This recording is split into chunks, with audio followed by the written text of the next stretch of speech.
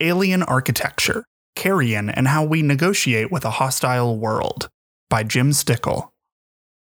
In Phobia Game Studios' 2020 reverse horror game, Carrion, the player controls a monstrous alien collection of viscera, teeth, and tentacles as it attempts to escape from Relith Science's subterranean research facility. Over the course of its escape, the creature slings through sewers, tears open air ducts, and hoists hapless facility staff into the dark corners of laboratories. Amidst the relatively mundane hallways, vents, and rooms of Relith, the creature moves unlike any video game protagonist I can recall. Its relationship to this space is unique in all of the alternative ways it finds to occupy it. By letting us observe an alien creature in a human setting, Carrion lets us reevaluate that setting and how much it shapes us as much as we shaped it. In his book, The Ecological Approach to Visual Perception, ecologist James J. Gibson coined the term affordances and defines it as, quote, what an environment offers the animal, what it provides or furnishes, whether for good or ill. An affordance is an emergent synthesis between each individual organism and the qualities of its environment. Within the subterranean depths of Carrion, we see how the facility in which the game is set has been designed primarily with human researchers in mind. The doors, elevators, ladders, and hallways make themselves readily available to fleeing humans. But this lack of design consideration does not leave the alien creature lost. It simply finds alternate ways to encounter the space and new affordances emerge. The monster comes upon doors that will never open, elevators that will never move, windows that will never break. The core loop of the game is finding ways around these immovable barriers. Often, the solution is violently opening a vent or sewer grate, but other times the obstacle forces the monster to get more crafty. As the game progresses, the creature grows through 3 sizes, each with its own mutant powers to confront different challenges, from invisibility to an explosive-resistant coating. In later levels, the game revolves around managing 3 size levels to approach each puzzle with the right tool. These gameplay interactions foreground the way that an organism's individual body shapes what its environment affords at any given moment. However, even in its most basic movements, Carrion's monster occupies the space in alien ways. It keeps almost exclusively to corners and walls, reaching out with thrumming tentacles until it finds purchase on another surface. While small, the creature whips through the dark vents and pipes, but as it gets larger, its tentacles drag a hulking mass of tissue down hallways. The creature is in a constant state of negotiation and renegotiation with its environment and its own biology. When Gibson discusses environments, it should be noted that these are not strictly natural worlds. The designed environments of the modern world, whether they be physical architectural systems or digital platforms, provide as many affordances to the organisms and users that house them as a natural ecosystem. On display within Carrion is an intensely designed and curated space, which is why the architecture affords so much to the intended human residents of the facility. However, with the presence of a designer and an intended user, affordances change. Sociologist Harvey Moloch writes about the influence that designed objects have on human evolution in his chapter Objects in Society. Quote, objects forge the body and vice versa. We are more than just tool users. As humans evolve with our tools and other designed objects, we grow dependent on them over generations as our bodies adapt, and we need chairs as our musculature changes, or fire to extract nutrients from meat. Affordances provide a mechanism for this dependence to develop. You could even say that these tools afford dependency.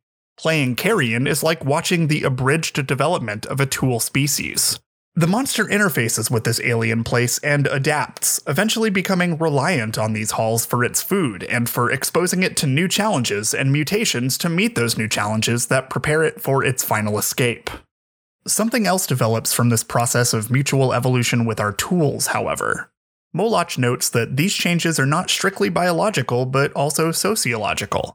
When a group becomes dependent on a tool, they classify those who do not, or even cannot, use that same tool as deviant or primitive by comparison. For example, Moloch notes the way that fidgety children who have trouble sitting for long periods of time are pathologized as they are told they, quote, can't sit still.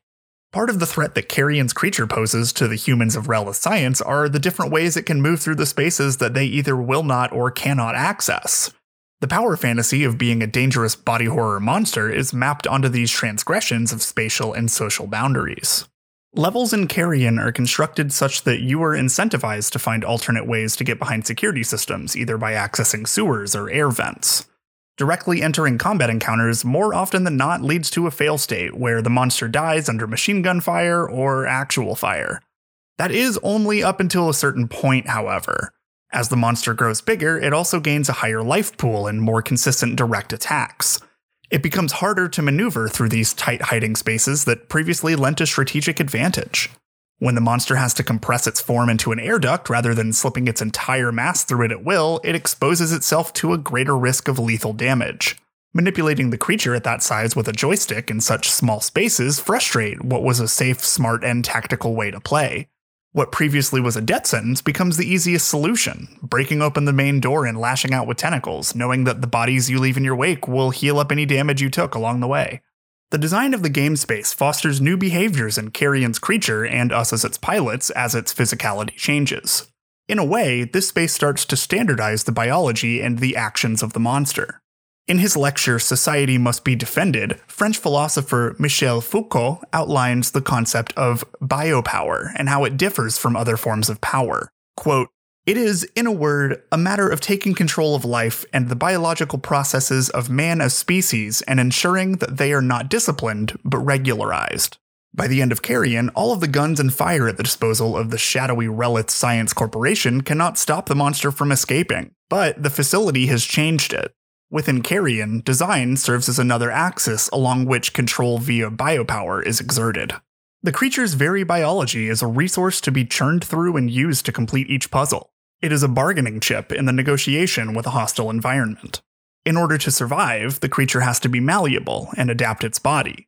The game's use of backtracking to previously inaccessible areas with the creature's new mutations emphasizes this further. The final door that the creature opens to its escape is first seen early in the game, well before any of its mutations have been incorporated. In Carrion's final moments, the creature makes its escape not by crashing and breaking through the facility's gates, but by mutating one last time, allowing it to fully assume the biological identity of a human, so much so that it tricks a number of bioscanners on its final ascent to the surface. A biopolitical lens sees that here, the deviance is not just disciplined out of the alien as it shifts to becoming completely human, it has been designed out so that the creature willingly standardizes its own biology. This is not the end of the monster, at least nothing in the game suggests that, as the city in the background foreshadows more bloody havoc the creature will wreak on Earth now that it is free, but it is undeniable that this is a different monster than what starts the game. Even as adaptation is liberatory, it is also confining. By its conclusion, Carrion develops into a parable about the ways that our tools are not simply designed by us, but how what we design designs us back. As Gibson puts it, quote, "An affordance cuts across the dichotomy of subjective-objective and helps us to understand its inadequacy." Carrion gives us a way to think about this breakdown of the subject-object boundary and how it is used not just to police, but rather to design the alien out of us.